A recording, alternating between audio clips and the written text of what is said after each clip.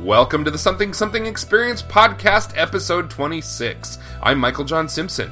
Once again, I'm joined by friend of the podcast, Kitty Brown, who pitches in as co-host. Our guest is costume designer and founder of Cape and Cowl Creations, Abby Polakow. Kitty and I spoke with Abby about cosplay and costume design, photography, female model empowerment, feminism, leaked versus released celebrity nudes, X-Men, diversity in cosplay, nerd entitlement and nerd rage, social impact on media trends, The Walking Dead, Cassandra Cain Batgirl, spoiler, cosplay advice, Power Girl, Harley Quinn, Catwoman, moving on from costume design, homemade cosplay, media costumes versus cosplay, Ariel Silk, the 12th Doctor costume, and diversity in genre media. To the bat polls! Here's episode 26 of the Something Something Experience. Fat and sassy. As always. So go ahead and scoot in on there on the mic a little bit. There you go. Okay. Great. Hello. Hello. Well, so tell us about yourself. You do. Kitty just introduced us on Facebook, and I looked at your cosplay kind of business fan page on Facebook and loved everything I saw, and thought it was all really, really well done. And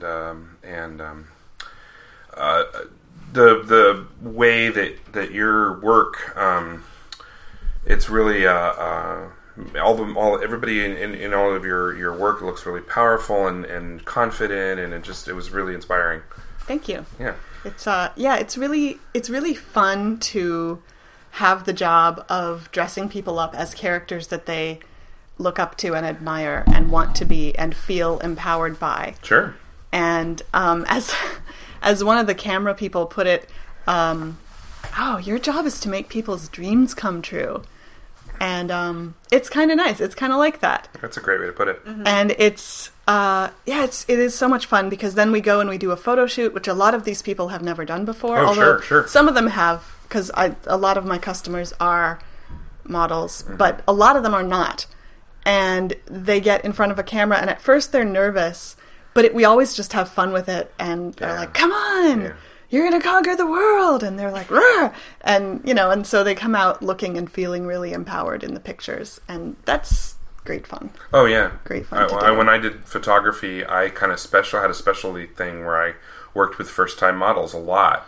A lot of the models that I worked with, I would just people I met on the street or in a coffee shop or said, "Wow, I really like your work. I like your tattoo art. Have you thought about modeling?" And hand someone a business card. And I've never modeled before, so that's okay. I work with first-time models all the time, and it's always this very. You just kind of get into this rhythm of being able to make people feel at ease with themselves and people feel powerful and confident. And then also when I direct people when I'm doing photography, when I direct models, I kind of take them to an emotional place. I direct them emotionally rather than physically, and I find that the physical comes from the emotional in a lot of the regards, especially with someone who's not used to modeling. So I work with experienced models, and you can say just do this, and they know how to do that. They know how to go to that emotional place to kind of make that certain face or do that certain pose. But I clearly need to work with you because we never went quite that far. I mean, we were mainly just having fun. And I don't really know how to direct people. Mm-hmm. I would just say, put your leg here. I would occasionally say something, if we run out of poses, I would say, give me a Captain Morgan. And they'd be like, what now? Yeah. Come on, put your leg up on something and, oh yeah. And then they get into it. And then, there's a couple of poses that bring the feeling. But, we need to do some projects together. Cool, yeah. I would love to do that. It's going to be a little while because I've actually retired from Cape and Cowl officially. Now, I've passed it on to a lovely individual called Melissa, who also has her own thing going on, which is how I know she's going to handle Cape and Cowl just great, because she has her own passions and her own thing. I did introduce her to the world of cosplay, and she's now combining that with the things that she's passionate about, which is just great. And I know she's going to be wonderful, and she's already doing wonderfully great work for me.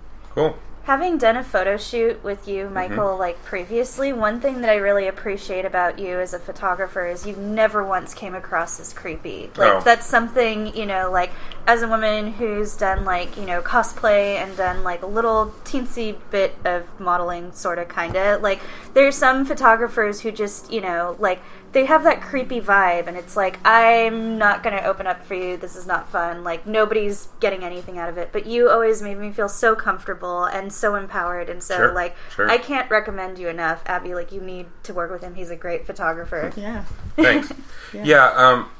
As a dude, as a guy, as a straight cis male who likes women, who lusts after women, being able to, it is a balance, and it is. I mean, and I can't lie and say, oh yes, it's purely 100% artistic, and I am completely neutral. No, I mean, it's sexy as fuck, and having a woman like be naked in front of me and taking pictures of her and seeing her raw power and beauty and everything come out is one of the great things ever, you know. Mm-hmm. And yeah, it is. It's sexy as fuck, and it is a turn on, and it is erotic, and but there's a way to deal with people, and you're sharing that experience in an erotic situation while maintaining this. It's all kind of in the bubble of an artistic setting, you know. Well, you know, you're maintaining your professionalism. Exactly. Yeah. Exactly. And it's, I mean, people think that it's what you say, and it's not. It's really, like, you can tell someone that they are sexy without hitting on them. Mm-hmm, and you can tell them that they're sexy in a way that is not creepy, and, you know, and it just comes from where you're really coming from. Right. Wow, I'm not articulate today. But I went to this seminar. This has very little to do with cosplay. I went to this seminar in which it was a personal development situation in which I and a group of other women were assigned to impersonate Madonna. Okay. As accurately as possible and perform.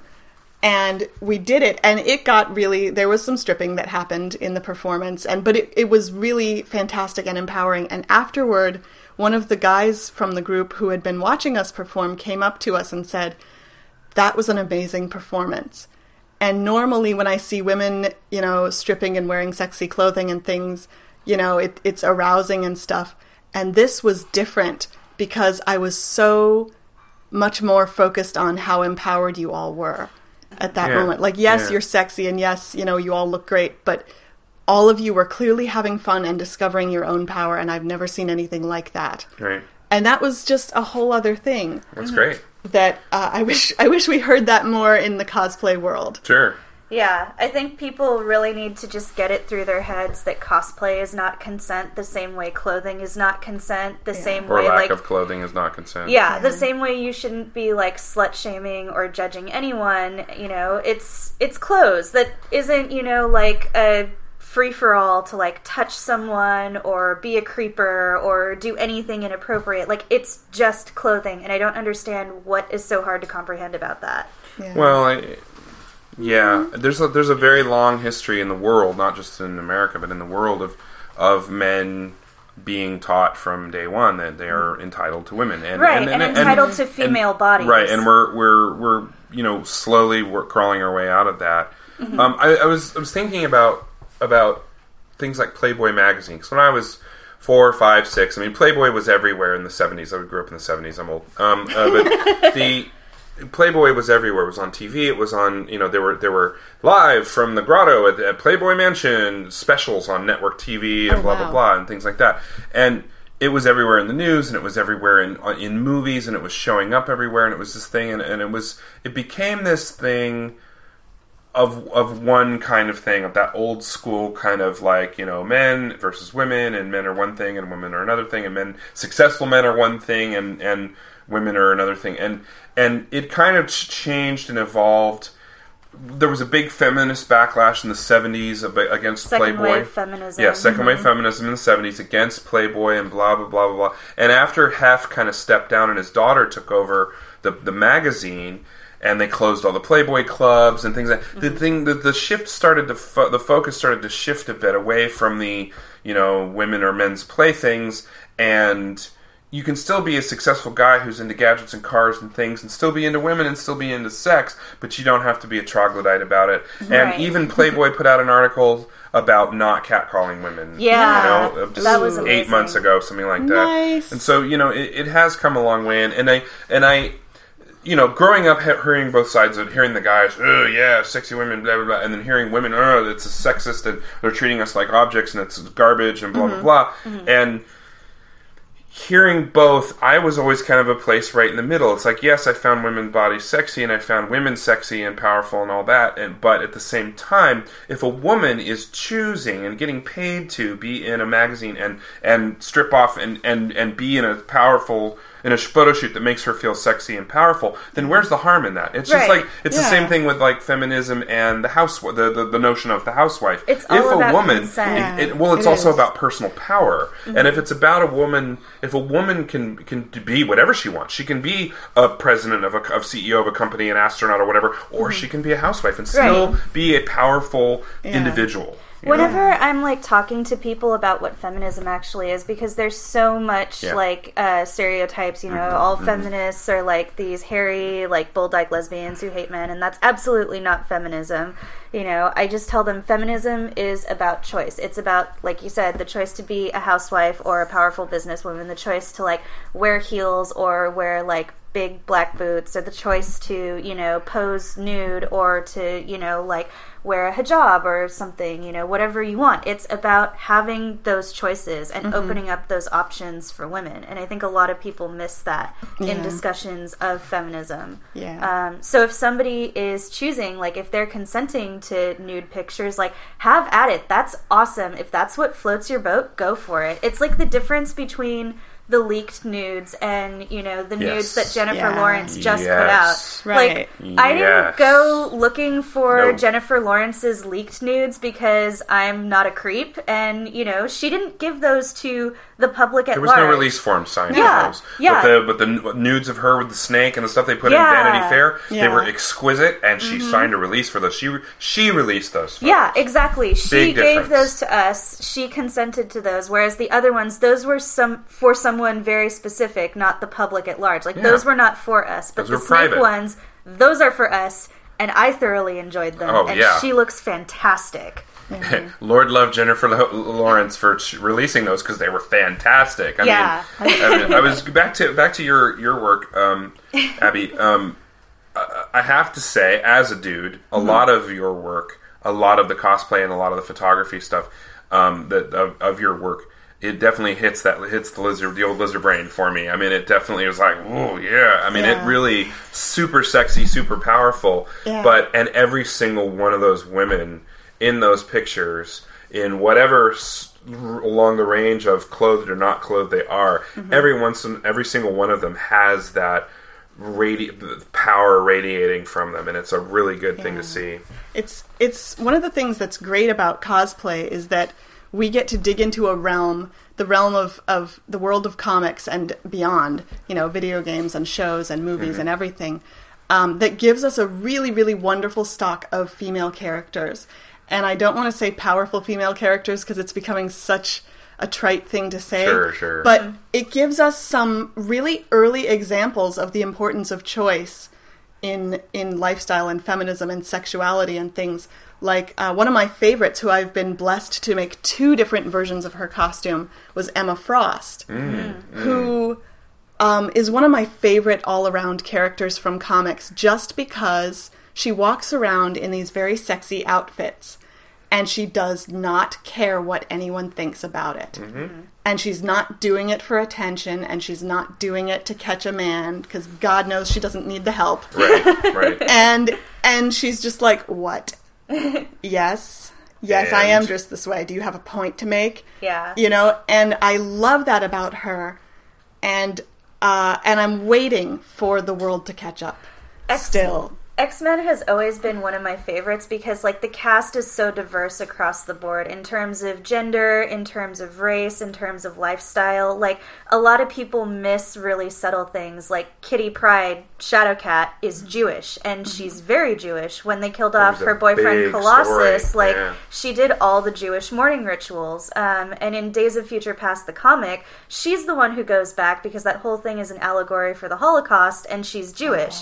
You also have Storm, who, is like one of the most powerful X-Men. Like, I feel like Storm is the one that they call in where it's like, okay, you guys, like, I'm done fighting. Can we just go home now? Like, somebody get Storm to, like, electrocute these sentinels. Like, I just want to go home, you know? But she's a black woman, you know? And, like, nobody cares because she's super powerful and it's not even an issue. Like, so many great characters in X-Men. Like, it's one of my first comic book loves. Yeah. I want to make all the X-Men eventually as costumes, which means it's going to take forever because I'm no longer doing it. If you could be any one of the X-Men, which one would you be? Oh, Rogue. Awesome. Totally. Best answer. Totally.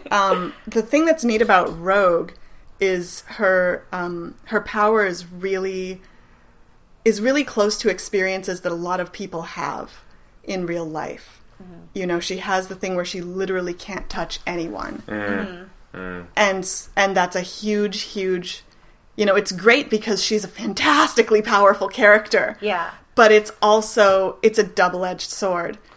And it's as much a problem for her as it is a power. And even though all of the X-Men face that, oh, we're mutants and there's that discrimination and there's that thing going on, she has a whole other dimension to it that nobody else really has. Which is, oh, this makes relationships very difficult. Yeah. But she works and, you know, she finds ways around it and she's committed to being healthy, you know, that way. As much as possible. But I can really relate to her in a lot of ways. So, yeah, I love Rogue. And it helps that she's one of few female brown-haired characters that I can dress up as. That's a whole other thing in cosplay. And there's really nothing about the cosplay world that isn't seen in the world, whether you're into cosplay or not. There's racism, I'm sad to say. Oh, of course. In cosplay. But it comes out in, like, well, you can't dress up as a character that you don't resemble. Which is ridiculous. One of the best Sailor Venus cosplayers I've ever seen was this gorgeous black girl. Like, oh my god, her costume was perfect. Like, everything was on point. Her poses and stuff like that. And I saw a lot of people on Tumblr praising her for just, like, the level of accuracy and the craftsmanship of her costume. But then, you know, there's always some, like, neckbeard or some asshole who's like, she can't do Sailor Venus because she's black. And it's like, just shut up. You are not welcome here. Just go away. But what's interesting is that in the cosplay world, it's beyond racist, and it's something else. It's something about, I think it's more connected to people's desires, because you can also get a lot of hate, and I know this, for being a dark-haired woman and dressing up as a character who's blonde, which is weird, because that's not a racist issue. That's something else. You're encroaching on, you're being heretical about the fantasy. I think also it hits on in their, you know, in the troglodyte's mind. But it's more than that. It's like if you're somebody who was really looking for a blonde character, I feel like there's an element of I deserve the satisfaction that I get from looking at a blonde woman, and you, miss, are depriving me of that satisfaction. How dare you? And there's because a degree it's all of about them and their boners. Well, it's all about and that's where the psychology of it is. For the longest time, nerds struggled because they were the outcasts, and the things that they like were dumb and stupid. And you like kiddie things, and you like, you know, stuff for kids, and you're still reading comic books and watching cartoons, and you're stupid, and now it's come into the forefront, and so now the power thing has switched, and especially with the internet where it's easy to be an asshole anonymously. It's made this nerd rage, this never-ending well of rage burst forth, and people are now, because nerd culture is in the forefront, they feel like they are now empowered, and they are now empowered to tell everyone else how wrong they are. And it's a thing that it's a cycle, and it's what we're going through right now. And eventually, I mean, I've already had conversations with other people about that. It's like, what's going to happen? Marvel and DC have their plans out for the next 10, 15 years of movies. Right. But what happens when people are done are sick of comic book movies? The culture is going to change. It's going to happen. It's going to happen. I mean, right now we've got nerds and hipsters. Where's, what's going to be the next thing that's going to, in the next 10 years? I mean, we're halfway through this decade, and what's going to happen in 2020? What's going to be that thing then? And it's going to be, and it's going to happen. And unfortunately, a lot of those nerds who are out there exercising their quote-unquote power on everybody, they're not going to have any venue for it anymore. And instead of just enjoying the fact that this is the time and this is the culture and this is the place, and we're getting to see the projects made, the big budget projects made of these things that we've loved and have never been able to see in that way. Everybody's shitting on it and telling putting out what's wrong with it instead of just enjoying the fact that it's here. Well, and the fake geek girl thing, oh my god, that annoys me to no end. And Gamergate and all of that, and it's just like, unfortunately, men are bad enough as it is. Speaking as one, men are bad enough as it is. Men feel disenfranchised as it is. Throw on the growing up as a nerd and being even further disenfranchised, and so that gives them a sense, now that it's nerd culture's here, gives them even more of a sense of entitlement of, I want this thing this way. This thing has always been done my way because it's been in a comic book or fill in the blank done this way, and if anybody else tries to do it in any other way other than what I'm used to, I'm going to complain. What's really funny is, like, I'm single and I get a lot of nerd guys, like reaching out to me, messaging me, asking me on dates and all of that, and I hear across the board from nerd guys like, oh my gosh, you're a nerdy girl, like, where have you been? I never meet nerdy girls. And it's like, dude, if you're not meeting nerdy girls, it's probably because you're an asshole. Like, we exist. We're not unicorns. We are out there. If nerd girls are not talking to you, it's probably because you're being a dick. The other question is, what do they really actually mean when they say they want a nerdy girl? And that's different for everybody, and I prefer not to that speculate. Also means that I've had all these things my way, and I want the girl, if I'm going to meet a girl who's quote-unquote nerdy, I want her to be a certain way and be in a bubble. And it just always feels like, these guys are like, oh, I have the job, and I have the car, and I have the good apartment, and I have the TV, and now I need the girl. Because they've been spoon-fed that idea that, our culture sets them up for it. Yeah, they've been spoon-fed Playboy the idea magazine, that the hero always gets the girl. Like, that shit starts young. In every single fairy tale, the hero is always rewarded with the girl or except the princess at the end. Except Star Wars, which is why Star Wars is the best. Yeah, I mean, obviously, there's things on that scale that are good about Star Wars. There's also other things that are bad about on that scale. I mean, in the movie Star Wars, Princess Leia is the only woman in the universe. But but later on we have more, and actually even with, I was very happy, I'll say it again, I was very happy to see that the two main characters in episode 7 are a black man and a woman. That made me very happy. Nice. Yeah. Go ahead. I was going to go back to the whole, what we mentioned about the culture and how it's going to change, and we know it's coming. It's only a matter of time. One of the things that I got really interested in was what caused this particular zeitgeist in the first place. Ooh. Because I took a history of American pop culture class when I was going to UCLA, and we looked at what caused the popularity of superheroes in the first place back in the 30s and 40s. And it was a frustration with the government and the way that things were being handled. It was a direct backlash.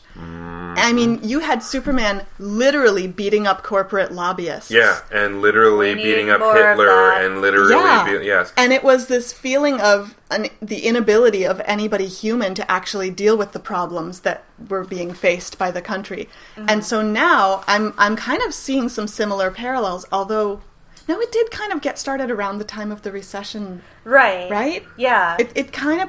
I feel like it really ties in with that. Well, in the Bush era. Well, it's a matter of a lot of this is always a matter of escapism. And when the economy's bad, look at what the most popular show... What's the most popular show on TV right now? The Walking Dead. Yep. And that's because people are depressed, and people are unhappy, and people hate the government, and people hate their jobs, and people feel overworked and underpaid. And so then when they escape, they want to see somebody who has it way, way, way, way, way worse than they do.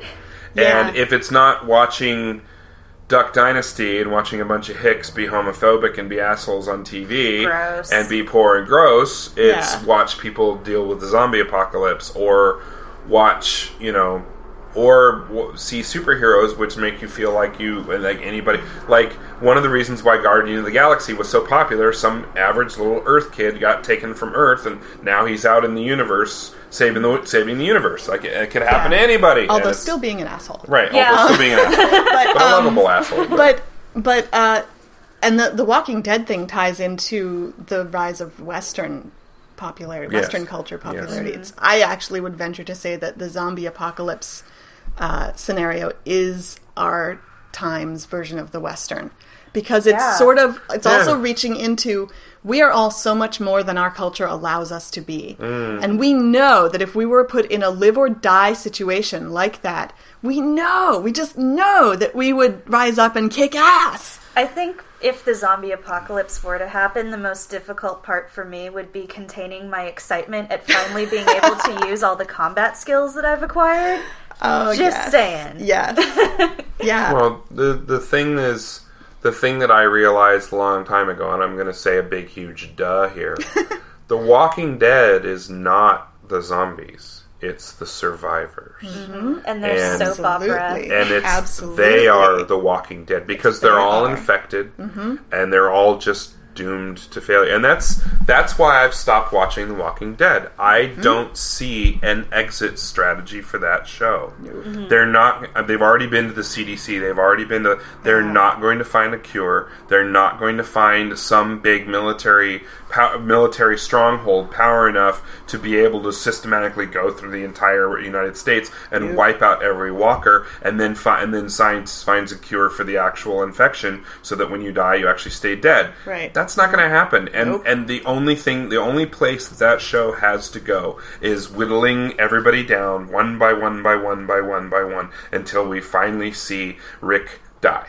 Yeah. And that's it. And that's Daryl. Where it's going to go. I think that Daryl needs to be the last one standing, because Daryl didn't exist in the comics, and Rick is the main guy. But you're right. I definitely think that Daryl is much stronger than Rick, even though Rick is more quote unquote intelligent than Daryl. Daryl is a much stronger, much more suited to the apocalypse than Rick is, because Rick is still part of Rick's personality is still living in the real world in today. Well, because he woke up in it. Funny story, I was at the archery range in Pasadena, and I always shoot with zombie targets because, like a good Boy Scout, I try and be prepared. And I had some jerk come by and try and mansplain to me about how archery and bows and arrows aren't good against zombies, and it's a bad idea for the zombie apocalypse. And I'm like, dude, tell that to fucking Daryl Dixon, come on. Yeah. Meanwhile, you went through the eye socket of the zombie target, and you're like, you were saying? Yeah. Excuse me. I'm sorry, I couldn't hear you over the sound of my awesomeness. Maybe not a good idea to insult the girl while she's, handling a deadly weapon. Yeah. Just saying. Yeah. I was saying Daryl should be last, just from a strictly commercial standpoint. Oh, sure. Oh, yeah. Sure. Do not kill off that character if you know what's good for you. No. I've heard women say they will firebomb. When he dies. If they killed off Daryl, the show would be over. Because it's pretty much all about Daryl at this point. As far as the show isn't really written about Daryl, but as far as the one that everybody's rooting for the most is Daryl. Yeah.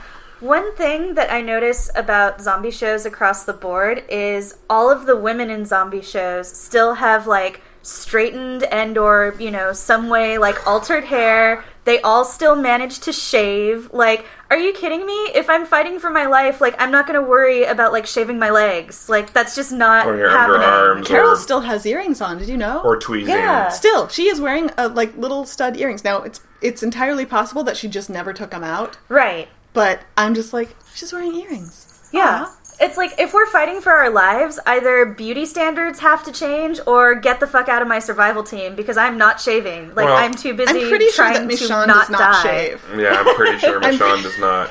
Unless she just goes with the katana under the underarms, just to keep her skills sharp. Then it's not cosmetic. It's the big angry. That would be amazing. She keeps the stubble on her legs so she can strike matches. Personally, when I was still watching the show, Michonne was my favorite character because I found that she was the most complex of all the characters, and especially in terms of her backstory, and finding out that when we meet her in the show, the two zombies that she's walking with are her sons or brothers or something like that. They're people she knew. They were people. Yeah. They were family members. Yeah. And so, that when they did that thing where they went back through everybody's backstory for a little bit. Yeah. But yeah, I don't see any. I checked out halfway through this last season, and I just don't see that show ever going anywhere and ever getting any better or, non-formulaic. If you're going to go on that kind of a journey, you got to have some kind. Yeah, it's become formulaic too. Yeah. The show, a lot of season 2, every single episode was clean up the shit that went wrong at the end of the last episode, fight about something amongst yourselves, somebody does something really, really fucking stupid, and then your cliffhanger for next week. And that causes the walkers to attack, and then your cliffhanger for next week. And that was every show for a whole season, and it's like, really? Mm-hmm. But now I don't see any positive outcome for that show, so I'm not going to go on that journey with them anymore, so... I was out with the start of the cannibalism. Yeah. Sorry, people who aren't caught up. Yeah. Yeah, sorry. Spoilers. Spoiler alert. Back to cosplay. Remember that? So, tell us about your company that you're no longer running. But tell us how you got started in cosplay, when, where, and how, and that kind of thing, and give us a 1,000-page memoir. Oh my God. Just tell us about cosplay, about your origins and that, and how you got started and why, and what kind of things kind of motivated you and excited you about it. Oh God, I knew that cosplay was a big thing, but I didn't know that it was something I could do professionally. And I don't mean to be a professional cosplayer, because that's a whole other kettle of fish. I didn't know that I could make a job out of making costumes for cosplayers. Mm-hmm. I got interested in comics primarily... I wish I could say that I read them when I was a kid, but it's not true. Because I only read a few, that is. I read one X-Men comic that I really liked. And I took all of my brother's Batman comics when he got tired of them and read those. And I've always liked Batman. But, and I've always liked costumes. And I was a costume designer before I discovered cosplay. And I had a really wonderful boyfriend many years ago who was a big comic book nerd and got me really into it.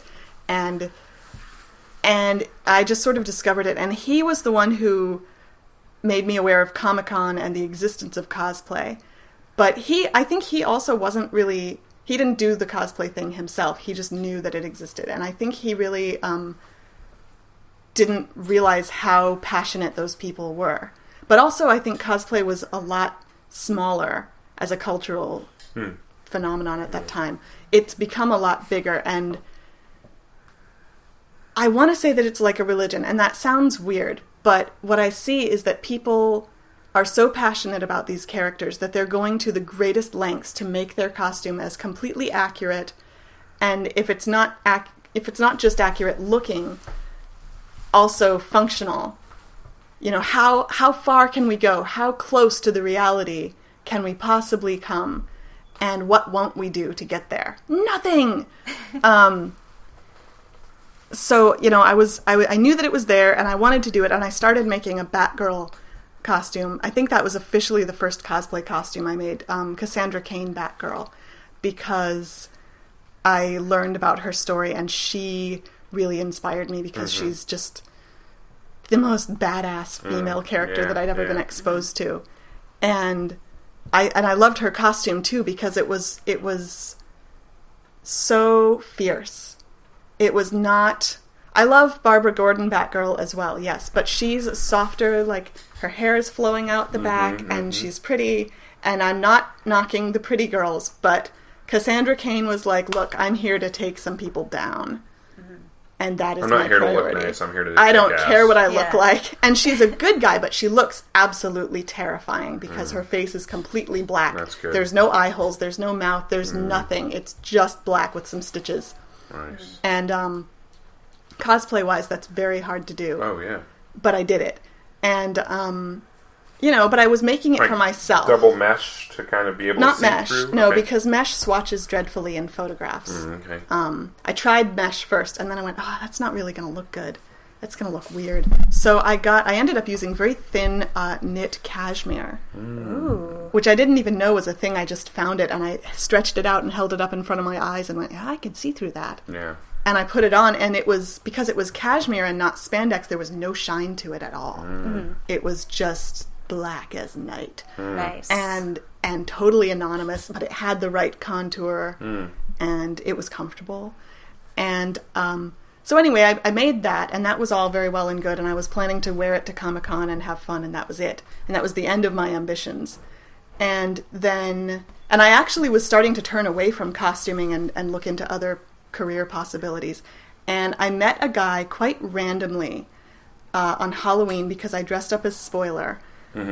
And no one dresses up as Spoiler because most people don't even know who she is. I just really like her costume. She's actually not... She's a compelling character, but I actually don't relate to her very much because she's kind of like that little kid who's stubborn and determined to prove, at any cost that she's got what it takes when in fact she really doesn't. Yeah, I was really happy with the Tim Drake Robin series. I have all of those collected, all the different versions with all the holograms and shit on them and stuff, yeah. And I'm actually kind of annoyed, to be perfectly frank, that Stephanie Brown is alive. Because I'm sorry, she should not be. That was the correct ending. Spoiler! Ha ha ha! And so anyway, I dressed up as her for Halloween, and this guy comes running up to me and is like, oh, you're Spoiler! That's a great Spoiler! And just totally, introduced himself, and he was really into cosplay, and I have him to thank. His name was Matt, and I have him to thank for my whole cosplay everything. And he created Cape and Cowl Creations with me. We were partners when we started because he had been a longtime fan, and he taught himself how to make bat suits when he was a teenager. Oh, wow. Yeah. He was homesick with something, I forget what it was, but it was something dreadful that he was out for like a month. It was bad. Mono? It was bad. No, it was not mono. I want to say pneumonia. And he just decided to become Batman. And he was like, I have all this time to kill. I'm going to learn. I'm going to learn. I'm the night. So he taught himself how to make bat suits, and then it snowballed. And it was just for him, by the way. He didn't want to do it as a business. He just really wanted it for his own enjoyment. And he was very passionate about it. So he learned to cast things in latex and to sculpt things, and he was really great at making bat armor and everything. But he wasn't so much strong with the sewing. And I have sewed since I was a little child. Nice. And so we were the perfect combination of skills and talents. And he just introduced me to the whole cosplay world and to all the cosplayers who'd been beating down his door begging for him to make them something for years. He suddenly said, hey guys, I need to introduce you to someone. I got somebody who can sew now. She can help you. Take your requests to her. And at first he just channeled it all to me. But the problem is they wanted things that I couldn't make. I don't know how to sculpt and cast in latex and all of that. They wanted the whole package. They didn't just want a costume. They wanted the props and, everything. And so eventually we realized that I needed his skills too. So we worked together for a while. But it didn't last very long. I know he never really wanted this as a career, whereas I'd always wanted costume design as a career. So he basically just gave me this wonderful gift of all these amazing contacts and, introduced me to how things go and took me to my first con. Cool. And let me stay at his place and introduced me to all his friends and just dropped this wonderful gift into my lap. Nice.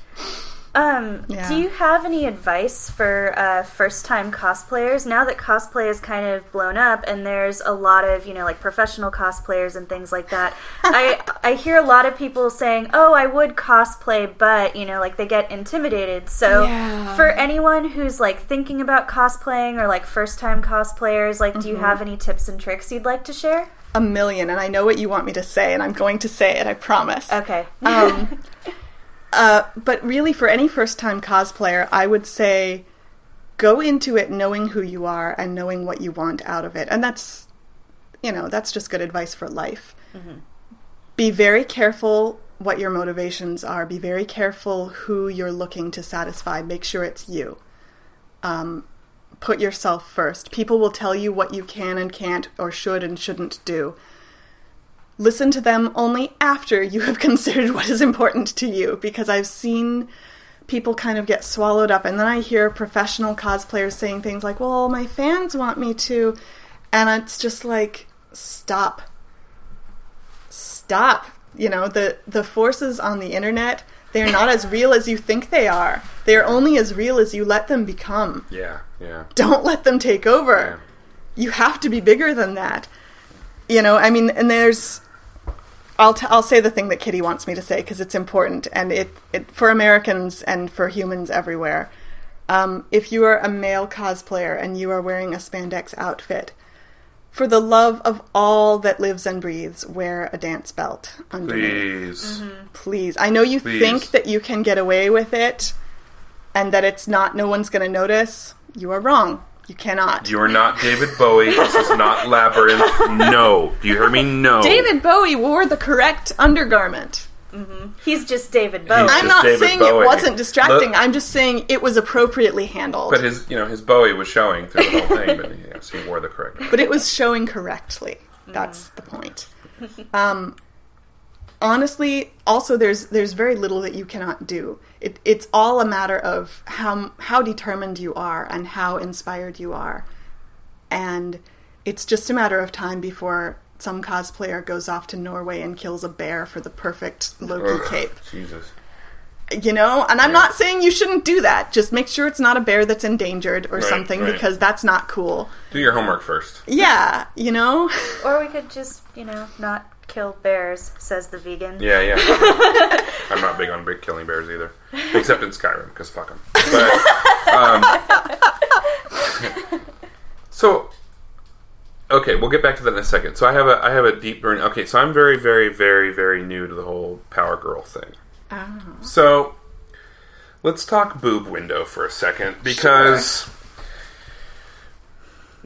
I haven't read any of the comics. I haven't done anything. I mean, obviously, my lizard brain screams to look at Power Girl cosplay, because it's fantastic, and boobs and everything.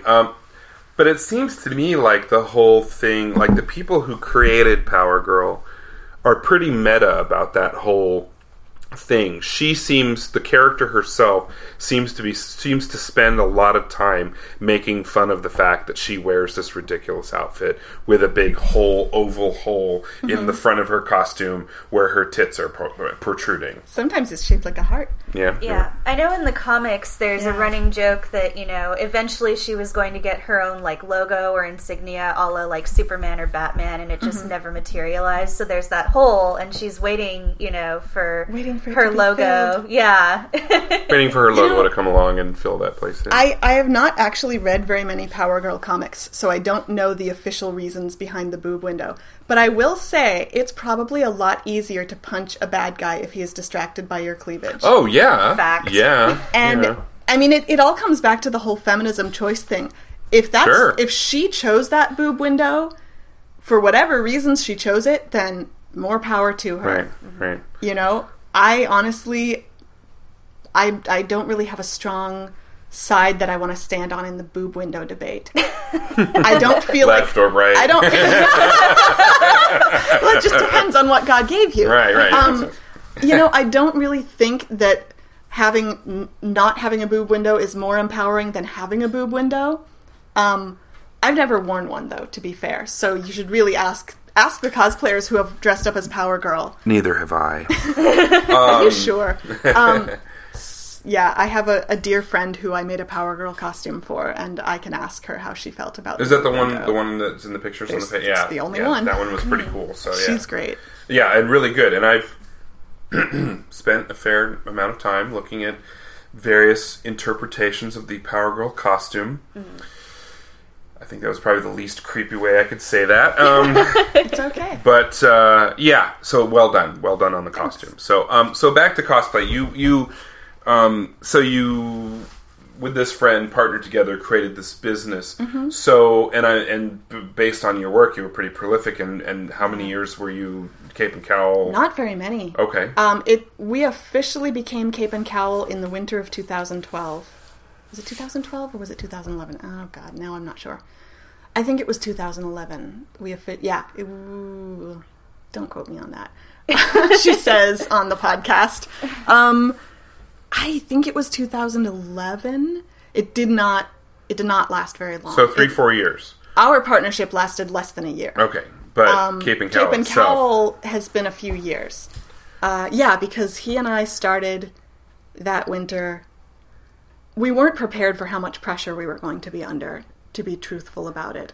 And we bit off more than we could chew at the very beginning. Yeah. And that quickly sped things on their way to changing. You're in that place when a new thing where word is spreading and people are coming to you, and you're like, you want the business, you want to give, you want to take as many, you want to say yes to everyone, and you cannot, and you can't because, but then you get buried under the weight of that, like, oh Christ, this is actually going to take a week to hand sew, and I have all these other projects to work on. And the other thing is that in cosplay, at least for me so far, almost every costume I've made is completely different. I've never duplicated anything. Even if it was the same character, it would be a different version with different materials for a different person. I saw several of your different Harley Quinns, for example.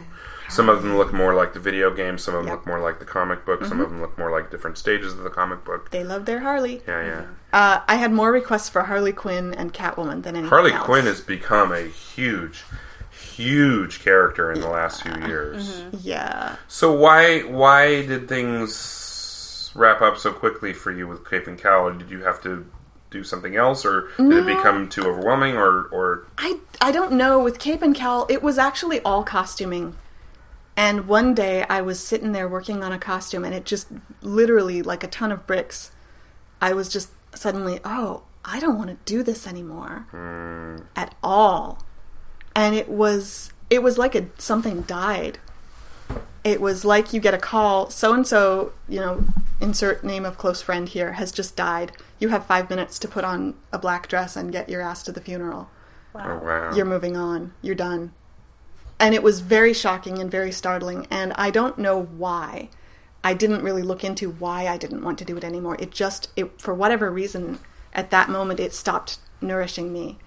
And I was like, okay, time to go stop doing something. Time to go look for something else, that will nourish me. So now I'm a teacher. All right. Of elementary school, and it's very nourishing, and I'm really glad that I made that change. I don't regret it at all. There's a certain amount of nostalgia for the costuming days, and there's a couple of people who I'm still going to make costumes for once in a blue moon. Okay. But you're never going to rely on it as a primary source of... Probably not. Forever. I don't... Unless it changes back. So you burned out really quickly, like within a matter of a few years. Yeah, but I don't know if it was burned out or just that, I don't think that anything was going wrong for me. I think that I was just done with that. I can write volumes, and I will, about the importance of costumes in general, not just cosplay, but costumes in general. As an element of the human experience. Sure. And I think that they're really vital. Oh, that goes back millennia. Yeah. Yeah. And that was what I was tapping into. I was all about costumes as a means of communication, as a means of emotional expression, as a means of establishing your own identity. Sure. And all of that tied into the work that I was doing. But like I said, it wasn't just cosplay that I was done with. It was making costumes as a career, period. For film, for television, for whatever, done. No more. And it took me over a year to really put the brakes on that and stop it and clear out all of the stuff and turn it over. And very luckily I had this wonderful girl, Melissa, who I mentioned, she was my assistant, because one of the things I didn't realize was that I would need to have assistants. Sure. And, I had her, I'd been training her in all the ways of cosplay costuming. And she was picking it up beautifully and doing great work. And I went, oh, you know what? I could just turn this whole thing over to her. And I did. Cool. All right. Yeah, it was a great ride. And, there's nothing that I wish I hadn't done. But it you said you were doing movies and TV costumes as well? I came to LA to do that, and I started to, and I didn't like it. It wasn't... I could have done it, I think, as a career, but it wasn't... The personalities that are in that business make it really hard to do your thing. There's a lot that gets in the way of the artistry of costuming, sure. And I was 21 when I moved out here. I had no idea what I was coming into. No idea. I didn't understand about unions. And I also understood very little about the politics of working in any place, let alone Hollywood, which are quite complex. Yeah. And not entirely, what's the word, intuitive. Mm-hmm. No. And so for a young person, at that age, to try and pick up on all of that, I'm sure there are people who can pick up on it more quickly than I did, but I was just lost, and I was like, I don't understand, why are people behaving this way? Yeah. So, while the rest of the cosplay community is weeping that you're no longer making costumes, you yourself still cosplay, though, correct? Yeah, I do. Yeah. I realized last year that would probably never stop. So tell us about your new cosplay projects that you have going on. Yeah, I thought I was getting away. It's not going to happen. Nope. I have a couple of friends who all met each other last year at Comic-Con, and I knew all of them before, but I hadn't introduced them necessarily to each other. And we all came together and went, oh, we like this group of people. This is a group of people that we want to hang out with more often. Let's do cosplay together. Because some of them had not been to cosplay ever, or to Comic-Con ever before, and had never cosplayed before, and were just bitten by the bug at San Diego last year, and I was like, okay, let's do it. But I'm really excited. We're going to do a group of, I'm calling it the Justice League Bomber Girls. And it is directly and obviously inspired by the DC Bomber Girls, which is a thing. And a friend of mine, actually, who has bought many costumes from me, was invited to be a part of the DC Bomber Girls cosplay group last year, which is, it's a lot of people. I want to say there's like almost 20 characters. I'm not entirely sure. It is hard to coordinate a cosplay group that big. Oh, yeah. I was trying to get 7 people to be Sailor Scouts with me, and we only ended up with like 5, I think, on the final day. It's hard to do, but half of us are costume designers in this group. So that's nice. And we're all grown-ups, which is really important. Yeah. Yeah. That's something that... I don't really want to go on about the negative dynamics in cosplay, because they're there, but I don't know. They deserve some attention, but I don't like to focus on them. If you don't want to talk about it, you don't have to. No worries. Yeah. No. Well, we try to keep it positive when we can. Sometimes it's difficult, but my experience with cosplay was just kind of the homemade variety of, safety pinning a towel around your neck for a cape or that kind of thing. And I did a lot of that as a little kid, or I'd comb my hair one way and I was Steve Austin in another way, and that's the $6 Million Man, not the wrestler. And I would comb my hair the other way and I was Robin, and so little things like that, and then later Doctor Who really captured me, picked me up and threw me across the room, and when I was 7, 8, 9, 10, and then actually started going to conventions. I never got into the Star Trek convention thing. I liked Star Trek, but it didn't grab me the way that Doctor Who did, or the way that other things did.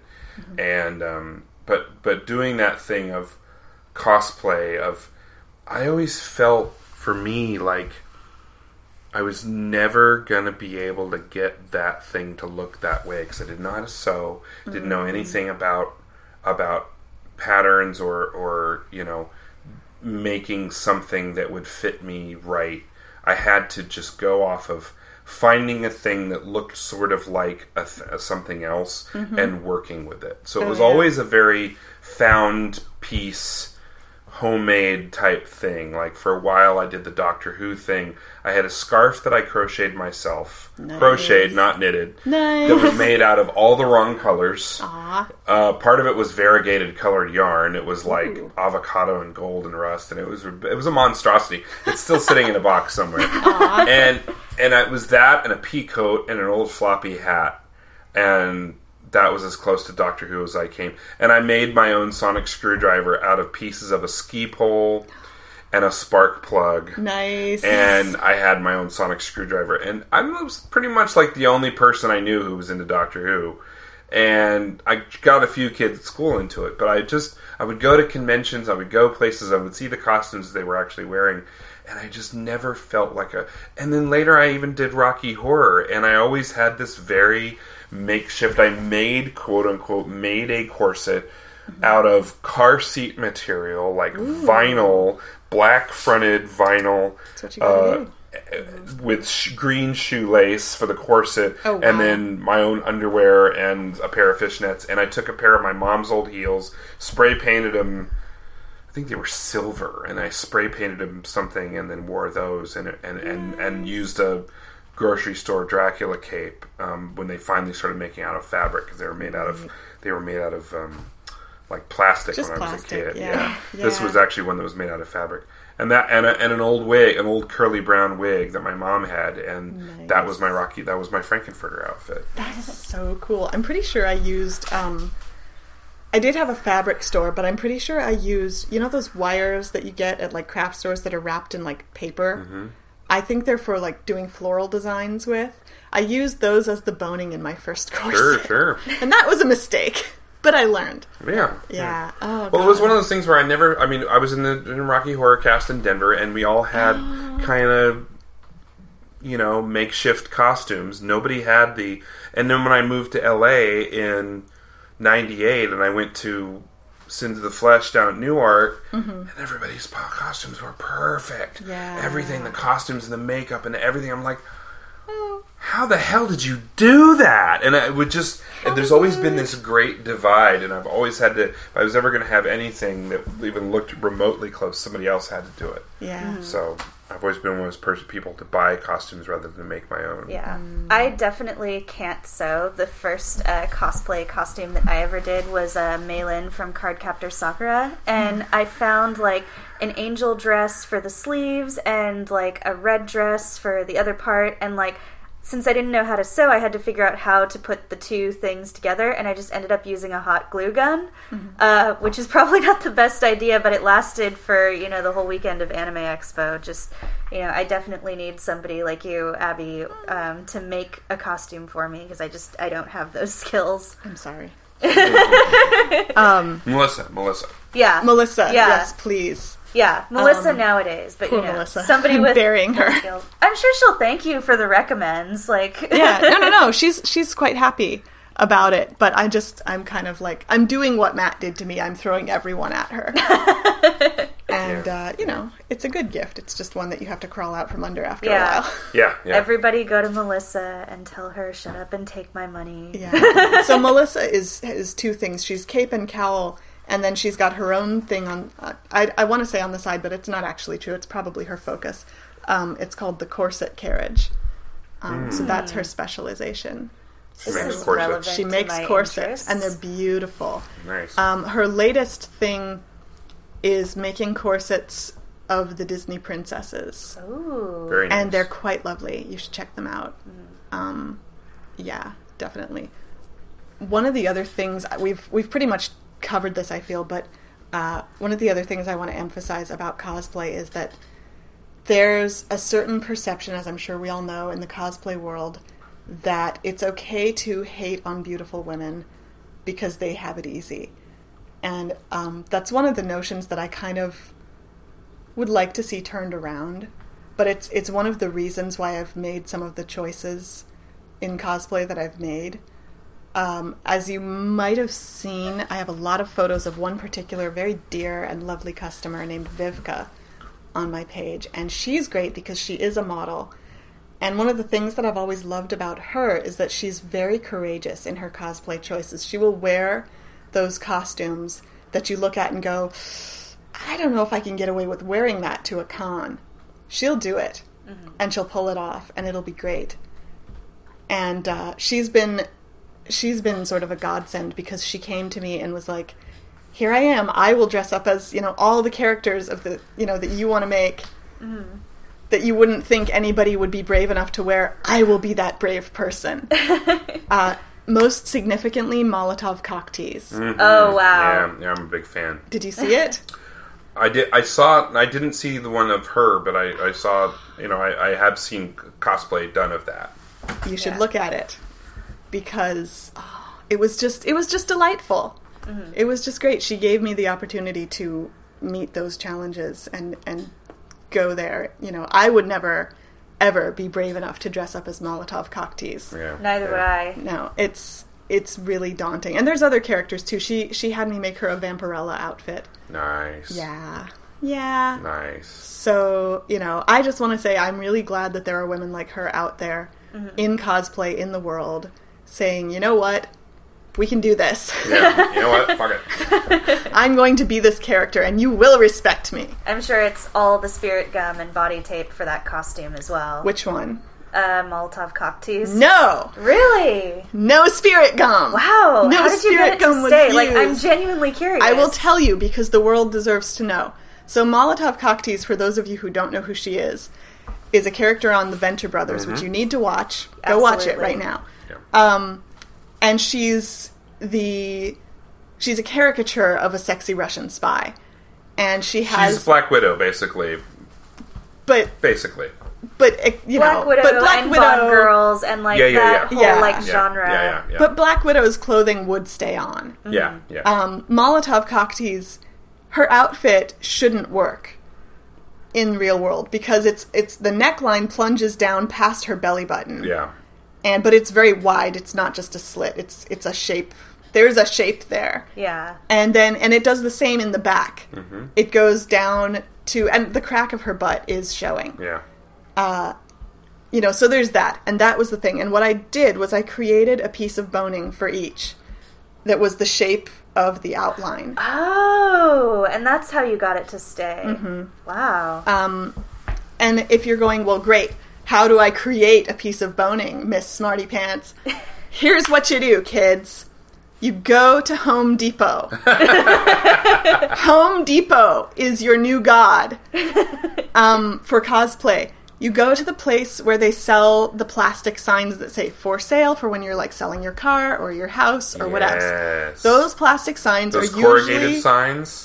They're usually made of polystyrene. Now, what you need to do is check to see if you can break them. Do this when there is not an employee watching you. Because some of them will snap. The Something Experience podcast does not condone the breaking of signs at Home Depot. Some of them will snap like dry twigs. Do not choose those ones. If it's less than 1 millimeter thick, that is not the one you need to choose. Don't even try to break that one. You will. But I found one, and this was in an emergency situation at San Diego Comic-Con when the original piece of boning had broken. Oh. So I got another one, and this time I coated it with leather. It still broke under the leather. So don't do that. I went and I found this huge sign, and it was, I want to say it was like 2 millimeters thick, but I don't know because I didn't measure. And I just bent it and bent it and bent it and bent it and bent it until it was almost double, and it still wouldn't break. And I was like, that's the one for me. And I could cut it with regular scissors. That's the other thing. It was strong, but you don't need special fancy costume person scissors.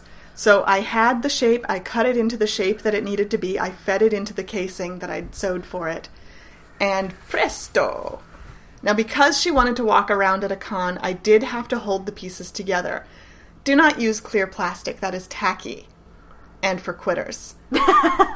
I used skin-colored tulle mesh. Tulle is the stuff that ballerina skirts are made out of, in case you don't know. I got skin-colored tulle, 2 layers of it, stitched it together in a couple of strategic places. And that way, she could wear it around, and then when she did the photo shoot, apparently, the photographer didn't even have to Photoshop it out. Wow. Yeah, you couldn't see it. If you look at the pictures, have fun. Like, you will have a hard time finding it. We'll have links for this on the episode. Yeah. So that was one of my most proud achievements. Awesome. Molotov cocktease without spirit gum. Yeah. Yeah, that's definitely something to be proud of. Do you have any other costumes like that you're really proud of? I'm really proud of all of my costumes, but every single one of them... Oh, every costume I've ever made, there was a problem solve. Because people will message you and go, hey, can you make a blah, blah, blah, insert character here? The answer is always yes. Mm-hmm. Have I done it before? Oh, God, no. But yes, I can. I know I can. The same friend who, I can't remember if I mentioned her in this podcast, Crystal, gave me one of my other favorite costuming challenges, which was Arkham City Catwoman. Yeah. If you've played the game, you know. Yeah. I saw that one. That's the one of her, the main picture on that page. Page, yes. Yes. That was really well done. Thank you. There are 62 pattern pieces in that bodysuit. Yeah. And I made that pattern from scratch. And making your own pattern is really easy to do. It just takes a lot of time and commitment. What I figured with cosplay is you don't actually need to have a lot of money if you're willing to invest a lot of time. So she put on a mock-up bodysuit, and I made her stand still while I drew all of those pattern pieces onto her body, onto the bodysuit that she was wearing, and then used them to create the pattern for the actual bodysuit. And it took about 5 months to make that one. Wow. Yeah, that was great. I'm eternally grateful to Crystal for asking for that costume. The thing that I like about the Arkham City Catwoman outfit is that obviously super duper sexy costume, but it has that zipper, and it's zipped up, but the sex it's the sexy potential factor. The fact that at some point that zip. At some point in her life, that zipper comes down. Yeah. And it's like, oh, but you're never going to get to see that. No. But it does eventually come down. Now, when you're doing an outfit like that with the zipper, do you stitch the zipper in place, or do you use a zipper that is catchy enough? I guess that's the word. I used a metal zipper, and metal zippers are always the safest bet. They tend to not ride down very much. That one didn't ride down. Okay. You just have to check with the zipper that you have. Some zippers will ride down, and you have to experiment with it before you let the person walk out the door. Right. Because I try not to have embarrassing wardrobe malfunctions. We don't want wardrobe malfunctions. No, we really don't. Yes. We really don't. But the other thing you can do in a situation like that, again, you really don't need spirit gum if you've done things correctly. For instance, on the Vampirella and on a lot of costumes where it has to hug the boobs or any other part, really, neoprene is a great solution. Not that it's cheaper than spirit gum, because it really isn't, but I make a lot of costumes out of neoprene anyway, so I tend to have it lying around. It clings. It clings. It sticks. It's rubber, basically. And it will stick to your skin quite nicely. Even with profuse sweating from wearing neoprene? Yeah, the thing is, though, there's no air between the neoprene and your skin, so the sweat is just congealing. Yeah. Doesn't this sound appealing, y'all? Don't you just really want to put on a neoprene costume? A lot of the things that I've always wanted to cosplay as are layer after layer after layer. And the thing that people don't realize is that movies and TV shows are shot on sound stages where they keep the temperature down about 60 degrees or colder. Yep. Because they have to keep all those lights cool, and they have to keep the actors cool, and they have to keep everything cold. Oh, and they get to take breaks. If you ever go to a TV show shooting, it's cold.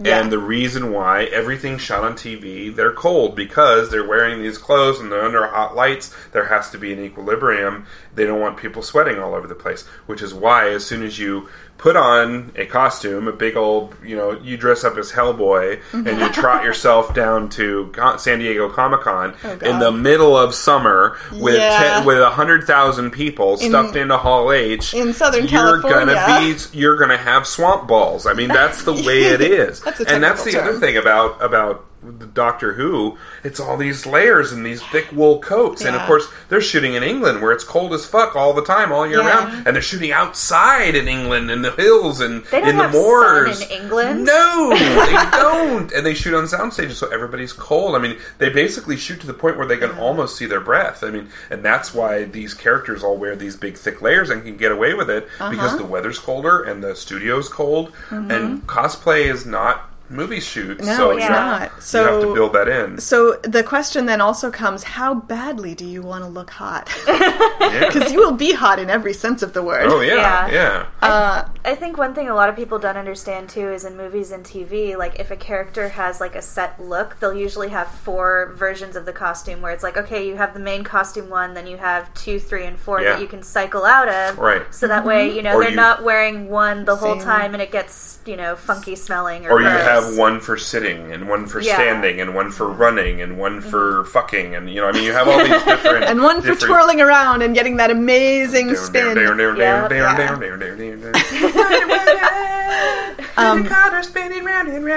We had another... I got really fond of making neoprene costumes because neoprene shows muscle definition beautifully. Mm-hmm. And so I had a lot of customers who really wanted to wear it. And I wanted them to wear it because it looks amazing. But it is fantastically hot. Mm-hmm. And I think the most... Well, it's meant to insulate you underwater. It is. I mean, that's what they make wetsuits out of. Scuba diving outfits, yeah. And this is thinner neoprene. I don't use it that thick, mostly. But I had a guy also who wanted to cosplay as Black Panther. Ooh. And I made him an all neoprene outfit. All neoprene. Bodysuit, full face mask with no mouth hole. Wow. Gloves and boots. All neoprene. How did you keep him cool? I didn't. But what he did for himself is he wisely wore it only to Emerald City Con. And it was raining. Oh, good. And cold. And he was just out in the rain, and he said he was fine. He was comfortable. Oh, sure. The rain is like running off of his ridiculous muscles. Sure. And, But I did, the day that we did the photo shoot, though, there was sweat coming out of the fingertips of his gloves. Oh, yeah, I'm sure. While he was wearing them. I don't mean, like... I remember, I will not name names, but I remember cosplay friends of mine taking off their rubber gloves after having worn them for maybe 2 hours tops, which is as long as you can stand to wear one of those things at a con. Maximum. I think if I'm going to cosplay, I'm going to go as Barbarella, because, then I'll be comfortable. Nobody else will, but I'll be comfortable. Well, you know what? You come first. Exactly. You should choose your cosplay based on what you're comfortable with, not what other people are comfortable with. Except for the thing about dance belts. Wear your effing dance belt. Seriously. Although my Link costume was actually pretty comfy, because I built it myself. I got a Peter Pan costume and modified it, and basically wore 2 pairs of white tights, because my tattoos and leg hair would show through the regular white opaque tights. Yeah. So I got 2 extra thick pairs of white dance tights, and then my tall boots, and then I had my Peter Pan tunic on top, and wore green underwear underneath, and I didn't have the shorts, and then I got a one of those Target workout tops. Mm-hmm. The real stretchy, it's not spandex, but it's something else. It's real stretchy material. It's specifically moisture wicking material for working out. It was white, and it looked stark. It's like polyester, so it looks stark white. I mean, like white out white. That's how white it was. Wow. Then I did gloves over the top of that, or gauntlets over the top of that, and then took the Peter Pan hat, took the feather out, and flipped it around. Hey, presto, I'm Link. And I went and bought a Nerf sword and a shield and put the little logo on it, and boom, I'm Link.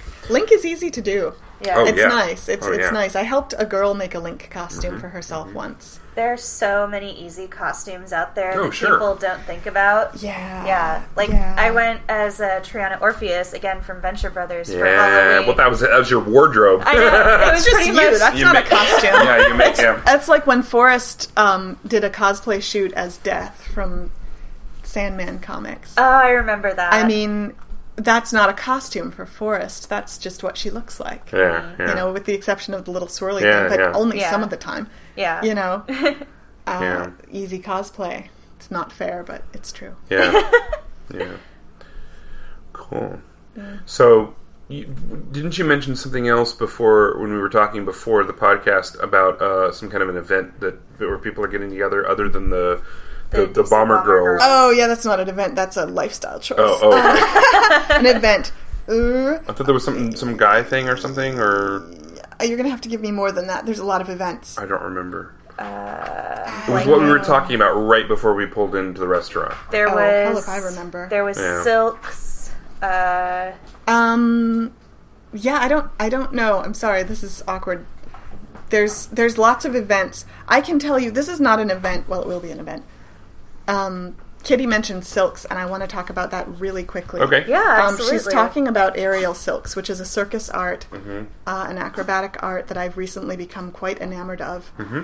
And I decided to cross it over into cosplay. Interesting. By dressing up as Harley Quinn and doing an acrobatic routine. Fantastic. Yeah, I love this. I love silking. I think it's really, really, really... So fun. I've seen that at a lot of fetish clubs and stuff. The clubs that we talked about that I used to show at, like Club Hell and other places like that. They did a lot of things where they'd put the ring way up high and then the silk, and she would just go up and tumble and climb up and come down and tumble and... Yeah, I've only seen it at Cirque du Soleil, but but it's actually that's not true. It's getting more prevalent in club and theatrical type settings. They've had silk people come to Ruin and perform for special events, and they do it at Labyrinth of Jareth every year. Yeah. Which, if you're in LA, you must go to. You must. Yeah. So I know I'm not the first person to do this. There is a circus troupe that does cosplay circus, and that's what they do. But I really like the idea of taking cosplay into another dimension, so I'm really looking forward to doing that. The one piece I would really like to have somebody make at some point is, when I was 15, everybody started wearing trench coats because I kind of went goth. And this is in 1985, way before Columbine ruined trench coats for everybody. Columbine did not ruin trench coats. Well, but only temporarily. But tell that to London Fog and other companies that make trench coats. They're all down London just Fog. Below. They're all just below the knees now. They don't do the ankle length ones anymore, and that's because of Columbine. Yeah. God damn. I know. I found a London Fog down to an ankle-length London Fog, double-breasted, olive drab raincoat for $15 at Goodwill in Eagle Rock years ago. So I was very happy with that. I still wear it on rainy days. Yeah. What I would really like, when I was 15, I wanted a trench coat. My mom picked one up at the flea market. Some guy was selling his, and this was a custom-made, tailor-made, rather, I should say. It was a tailor-made suit material trench coat that meant to be worn as a dress coat over a suit. Right. That was made at a tailor's in Boulder, Colorado, and was found at the flea market. And I wore that thing to death. I still have it. It's way too small for me now. The under one of the shoulders is completely ripped out, and I've had it re-sewn several times, and it still rips out. What I would like to do is, with the measurements that I am now, is get a longer, full-length black suit material trench coat made, and you can't buy them anywhere. You have to have them made. Talk to Melissa. Yeah. A lot of us are going to be throwing money at Melissa, myself included. Everybody once we get the house Melissa. going, and once Galley is done. Galley is this weekend, speaking of cosplay. The big Gallifrey 1 convention, Something 2XP, will be at the Gallifrey 1 convention. At least I will be, and I will be hopefully getting a few podcasts going this weekend. But nice. Actually, this episode will go up at the weekend after Galley, so it would have been last weekend. Okay. So, cool. But, so there's going to be lots of cosplay. Ahoy! And my choice this year for cosplay, because since I actually work at the convention, I'm the minder, the custodian of a panel room.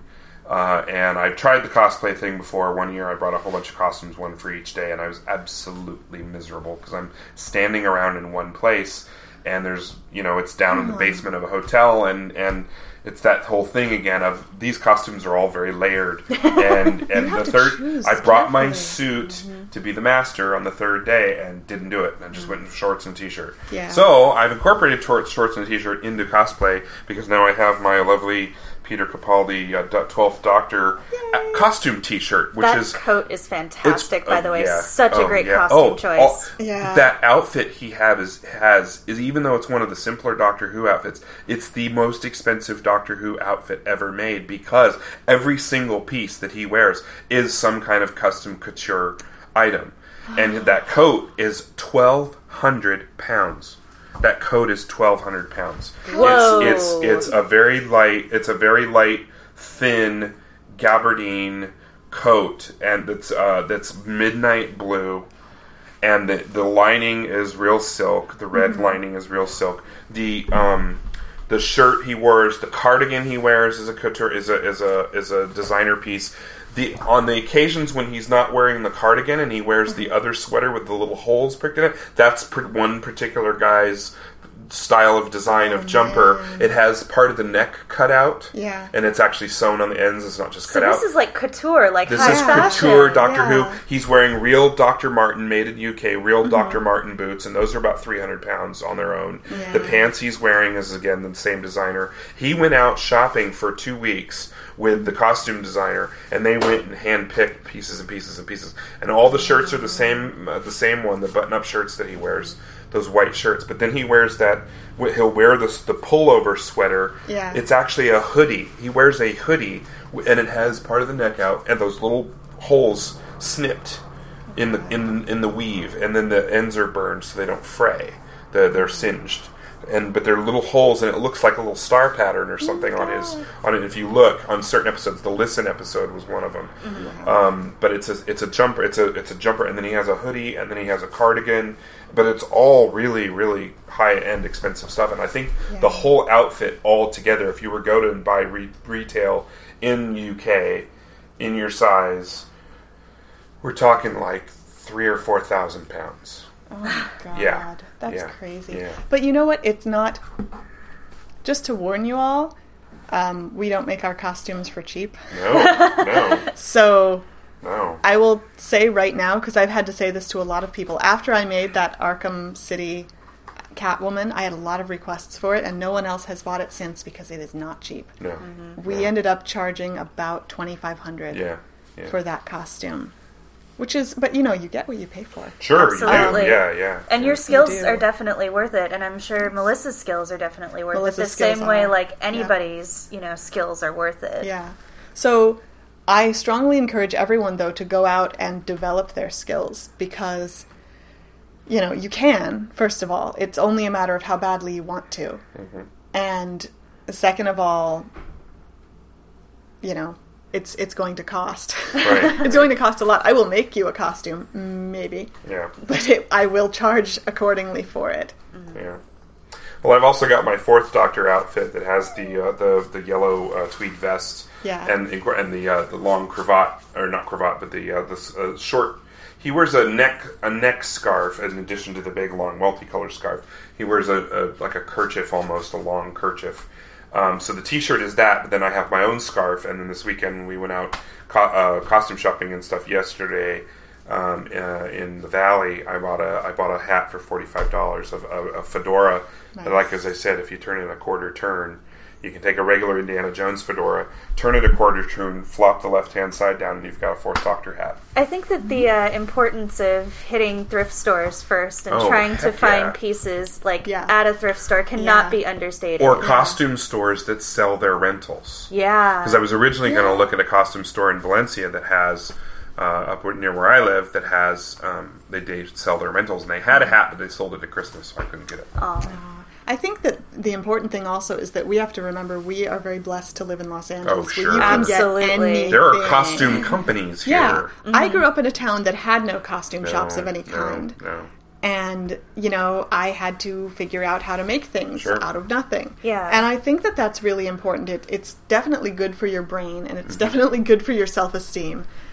And, sometimes even here in LA, sometimes you find yourself in a tight spot where you can't get to the things and you need to make something. Yeah. And you have to think, how can I create this thing how can I MacGyver this into existence? Sure, yeah. Yeah.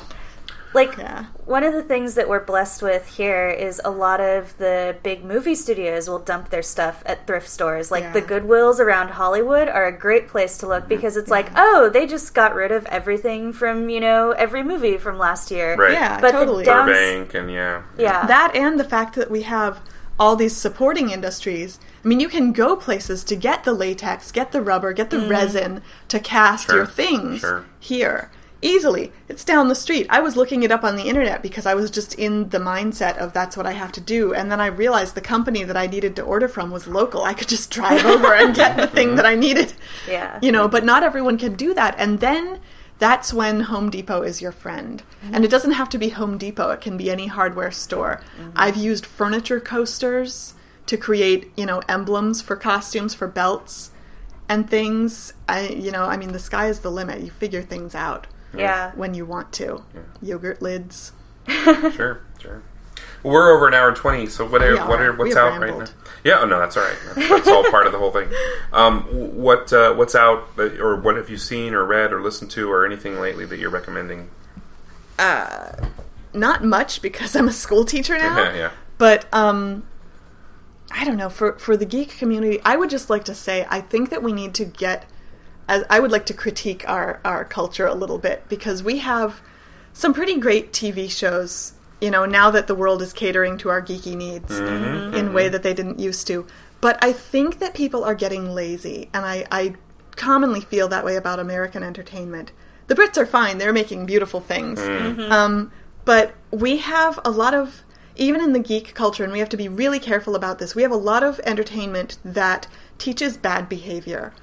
Even like Arrow. Yeah. The TV show. I'm sorry, it's wonderful in many ways, but it teaches some very poor behavior, and I really want to smack people who are picking up on that behavior. And I really want to smack the people who put that in the show in the first place, because by contrast, when we're making entertainment for children, I think we're a lot more responsible because we're thinking about what we're teaching them. The problem is adults are still learning too, and very rarely does anyone think about, I think, what they're teaching adults in their entertainment. So you have Arrow, where people are acting really irresponsibly because the plot calls for there to be drama. And to have drama, you have to have conflict. And to have the drama continue, you have to sustain the conflict. So people are having stupid conflicts that just don't get resolved because they're both being douchebags for long periods of time. You have people who are thinking of, how can I punish the person who hurt my feelings? How can I make people understand that I'm angry with them? Whereas, by contrast, by wonderful, wonderful, shiny, awesome contrast, you have the Justice League Unlimited show, which is for children, and consequently teaches wonderful behavior. But it's still fun and funny and sarcastic and great. People, we can have fun and be well-behaved. So I would just like to recommend that whatever you're watching or reading or consuming, question how those characters are. How heroic are they really always being? Right. They may be running out and beating up bad guys and saving the world, but how are they making the world a better place in their personal... Or are they constantly just shitting on each other? In their personal relationships. In personal relationships, we make so much more of an impact on the world than we realize. So, be a better superhero, you guys. Yeah. Be responsible. Be a better human being. Think about how you're impacting the world. Yeah. And I pray that our entertainment becomes a little bit more responsible in terms of the social behaviors that it teaches. Cool. Yeah. Are you recommending anything right now, Kitty? Oh, yeah. The new Royce Cop album is amazing. Oh, my God. It's beautiful. It's brilliant. Go pick it up. As far as, music-related things, I'm really loving Agent Carter. Agent Carter's good. Yeah. We've been watching that, too. It's good. It's good. I love it. Especially for an ABC primetime show. And, she's the most capable person on the show, and yes, it's set in the 40s, and she has to deal with sexism, but, she is the most capable person. She's the smartest. She's the one solving problems. She's out there. She's doing it.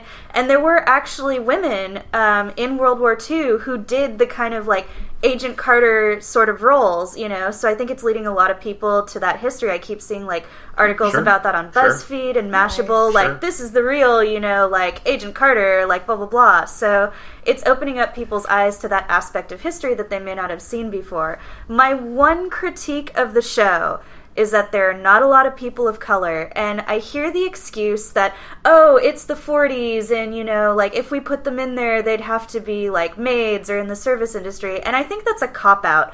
It's not like black people and Latino people and Asian people were somehow invented in the 1950s. You can have them in there, you can have them, in roles that aren't demeaning. What about all the translators, who were, working in World War II to translate Japanese? What about all of the black servicemen and women who were working? What about all the Latino service people? You can put people of color in Agent Carter and not have their roles be stupid or demeaning or stereotypical. Sure. Yeah. So That's my one critique, and I just wanted to say that. The one answer, I mean, it is very, very, very true that government agencies were white dudes. I mean, government, intelligence agencies, FBI, CIA, blah, blah, blah. Yeah. During the 30s, 40s, 50s, in NSA, various permutations thereof throughout that time, it was 99% white males. Right. But this is a made-up show. This is a show that's an invention, a creation, that even though it is of a time period, they can do whatever the hell they want to with it. You know, and you have, like I said, you have service people of color in their own divisions. Like, there were the Tuskegee Airmen in World War II. They were all black. You could have, Peggy Carter interact with, like, an all-black unit, or, maybe, like, an all-female, unit comprised of women of color. There were also nurses and doctors, and also just even background characters. Just throw some people of color in there. Again, it's not like we were invented in the 1950s. We were here. We existed. You could even have some of the girls at the house she lives in, be women of color. Because right now, like, all the women in the house are white, and like whenever I see group scenes, it weirds me out because it doesn't reflect the reality of both the time period or even the modern day. So if anybody casting on Agent Carter is listening, just all you have to do, like maybe 5 or 6 girls, like at Peggy Carter's Pepperman, apartment, just put them in there in some of the shots. Like, that's all you have to do. It's not that hard. My grandmother did live in a women's hotel for a time, and she said there was a policy: no coloreds, no Jews, and that's the way things were in cities and stuff. And that's so they are being reflective of that time period. They really are being true to that, but they don't have to be. Exactly. They don't have to be. They are making a choice, and I agree with you. Historically, in a lot of the roles, the types of characters with the types of jobs that we are seeing on that show, the vast majority of those people in reality of that time were white men. But they can do whatever they want with it. Going back to the Brits, I think Torchwood handled it well. There was that one episode where they go back in time. It was Jack Harkness, and I can't remember her name, but they're in, like, World War II England. Tosh. Yeah. Toshiko. Yeah, and everybody's looking at Tosh. Who's going to be at Gallifrey this week. Yeah. Everybody was looking at her like, what is she doing here? And Jack just grabs her, and he's just like, thanks to Tosh, we've decoded this Japanese message, blah, blah, blah. Everybody raise a glass to her, and then it's like, oh, okay. They dealt with it. Yeah. And they worked it in. They did it beautifully. Yes. Like, that was a historically accurate way to deal with it, and it wasn't racist, and it showed that, like, she was a hero who was helping the cause. So, again, it can be done. Yeah. They've done that throughout Russell Davis's time writing, and the helicopters are now circling the building. So welcome to Hollywood. We're going to be arrested very shortly. Throughout Russell Davis's tenure at Doctor Who and through Torchwood, he worked those real life things in, and he brought those things to the forefront. You always saw characters that were not straight. You always saw characters that were women, that were of people of color, that were of different species, that were of different this and that and the other thing. And he found ways to work those in. Talking about the episode, and I can't remember it right now, but the Dr. John Smith episode with the Doctor and Martha, where he goes back in time and erases his own memory. And she's working as a maid in the school where he's being a teacher, and she's talking about being a doctor, and they're just like, wait, you're basically a black woman. You can't be a doctor. What are you talking about? And they dealt with it. And she said, but I am. We're from the future. Here's the bones in the finger, blah, blah. Right. But there was a way to work, to work that, and they did work it, and they did confront it, and they did.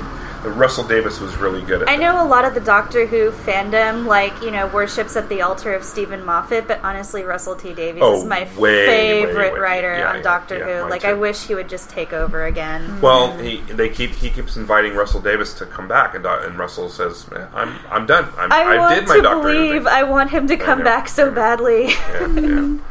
But there was actually an interesting little exchange between the two of them in some magazine about certain aspects of the Doctor and certain little points of this and that about why is this thing a certain way, and Russell Davis going, but and Moffat going, yeah, but, and they had this kind of little friendly tete-a-tete inside the magazine. It was cute. The thing that I'm recommending right now is we just finished Series 2 of The Fall. And if you've ever been an X-Files fan, if you've ever seen anything that Gillian Anderson has ever been in, this is the most astounding, incredible, amazing work she has ever done. I have never seen Gillian Anderson act to the degree that she is acting as she does in The Fall. It is absolutely outstanding. Season 2 drags a little bit and meanders a little bit.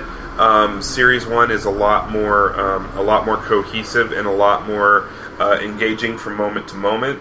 But it's a brilliant series. It's all on Netflix. If you've got a Netflix account, it's basically free for you. Go watch it. Unfortunately, right now, Netflix is in the process of pulling a lot of BBC stuff. Doctor Who's going away. Torchwood's going away. There's some other big show. Red Dwarf is going away. A lot of the old BBC stuff they've lost the license on and they're giving up. So, get it while you can. I thought it might have been the end of January, maybe end of February that stuff's going away. But at least while you have it, watch The Fall. It's incredible. So and again, it's one of those great British series where you have people of all different colors and all different everything. Yeah. British media culture has become kind of colorblind, and it's great. Yeah. Well, colorblind in a good way. In a good way. That's what I mean. In a good way. In the fact that you go in and you see an office, and there's people of all, and nobody thinks about it, nobody talks about it. There's somebody who's gay, there's somebody who's... It's a reflection of society. Yeah. And the fact that we all go and deal with people at work every day, no matter who they are, where they come from, or whatever's going on. And it's much better than the way America There's a quote from Seth MacFarlane, not Seth MacFarlane, Family Guy, but Seth MacFarlane of Spawn. Todd McFarlane. Todd McFarlane. Yes, thank you. There's a quote... I fail, whatever. Yeah, that's right. It's okay. There's a quote from Todd McFarlane, somebody asked him, oh, why did you make this character black? And he's like, because sometimes people are black. Yeah, exactly. And that's the best answer. Yep, sometimes people are black, the way sometimes people are Asian, the way sometimes people are white, the way sometimes people are Latino, etc., etc. Yeah. Abby, plug your stuff. Where can people find you online? I mean, I know you're not doing cosplay anymore, but you're a teacher now, but if they want to, talk. If you want to talk to me or to Melissa, you can find us at Cape and Cowl Creations on Facebook. We don't actually have a real website because why would we? Yeah. Ain't nobody got time for that. No. You got costumes to do. Come on, we got costumes to make. Sometimes we post pictures. That's pretty much where Cape and Cowl exists. Melissa has a shop on Etsy, which is the Corset Carriage. Okay. And you should definitely check it out. We'll put a link for that. Yes. All right. I am at St. Michael on Twitter. That's SAYNTMYKL. Kitty. I am at Kitty Brown on Twitter, KITTYBROWN. You can also find my graphic design work at kittybrowndesigns.com. You can find us online as Something2XP. Please subscribe and review us on iTunes. Follow us on Twitter. Like us on Facebook and Google+. Check out our blog and listen to past episodes, please, on WordPress. Get those numbers up.